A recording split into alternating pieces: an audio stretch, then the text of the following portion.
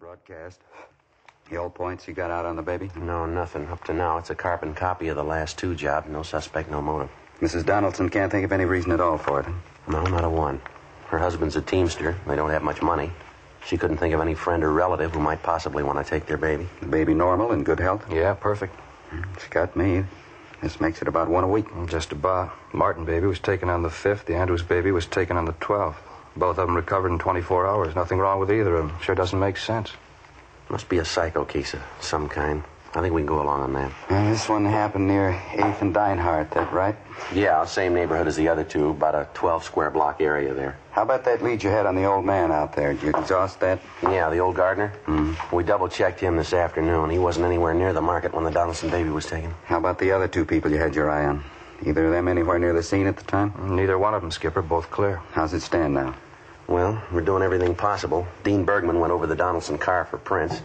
The bassinet, too. There's no word from him yet. Special detail from Metro Division still going over the neighborhood. Nothing from them either. No sign of any physical evidence, huh? I mean, besides any possible prints. No, nothing, Captain. The usual number of tips from people in the neighborhood. Checked on all of them. They went nowhere. Well, we've just about run the gamut on this thing. You have anything in mind?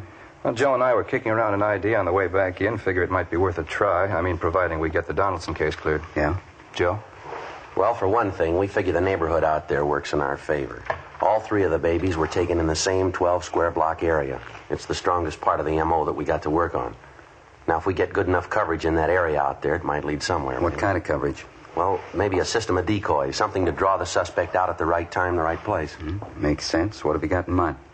Well, Frank and I were figuring if we could round up half a dozen policewomen or so, let them work different points around the neighborhood and make it obvious that they're housewives. Yeah. Have each one of them with a baby carriage. Spot them at the shopping centers out there in that area. They leave the carriages outside the stores, go through the motions of doing their shopping, and cover each one of them. What do you do for bait? I think we can fake it, Skipper. Put a life-size doll in each of the carriages, keep it pretty well covered. Very chance it'll get us a nibble if we work it right. About half a dozen policewomen, that's what you figure? Yeah, I figure that ought to do it. Excuse me. Yeah. Juvenile Division, Captain Stein. Yeah, that's right. How's that? I see. Mrs. Bolger. Yes, ma'am, I understand. How's that? Yes, ma'am, if you like. All right, thank you. Goodbye. Queer one. Yeah.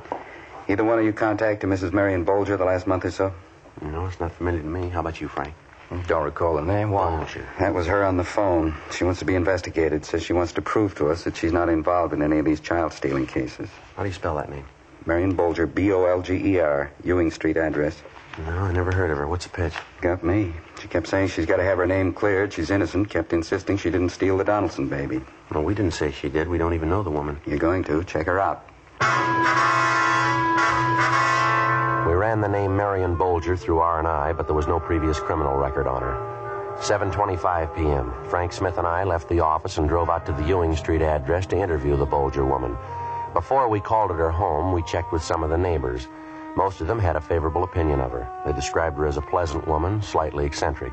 The only complaint was that the Bolger woman was very fond of children and that she kept most of the youngsters on the block well supplied with cake and candy, despite repeated objections from the youngsters' parents. Other than that, they seemed to like her. 8:05 p.m., Frank and I called on Mrs. Bolger, and she ushered us into a neatly furnished living room. She was an older woman, possibly in her early 60s, dark brown hair, streaked with gray.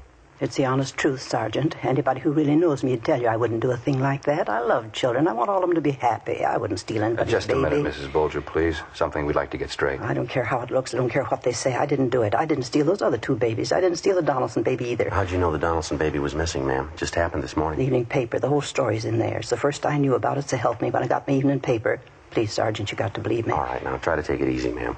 What gives you the idea that we're accusing you of taking those babies? Well, you haven't yet. Not in so many words. You're thinking about it, though. I know that. You've been told. How do you mean, told what? You know what I mean. All those stories going around about me. And just because I like children, because I enjoy them, I understand them. Just because of that, they try to make me out a witch or something, trying to say I took those poor little babies. All right, just a minute, ma'am. Who said you took the babies? Down at the store this afternoon. I heard them. That grocery clerk and that silly Mrs. Murdoch. They laughed about it. Tried to make out there's only fooling. Well, I knew better. They weren't fooling. They meant it. Accusing me of such a terrible thing.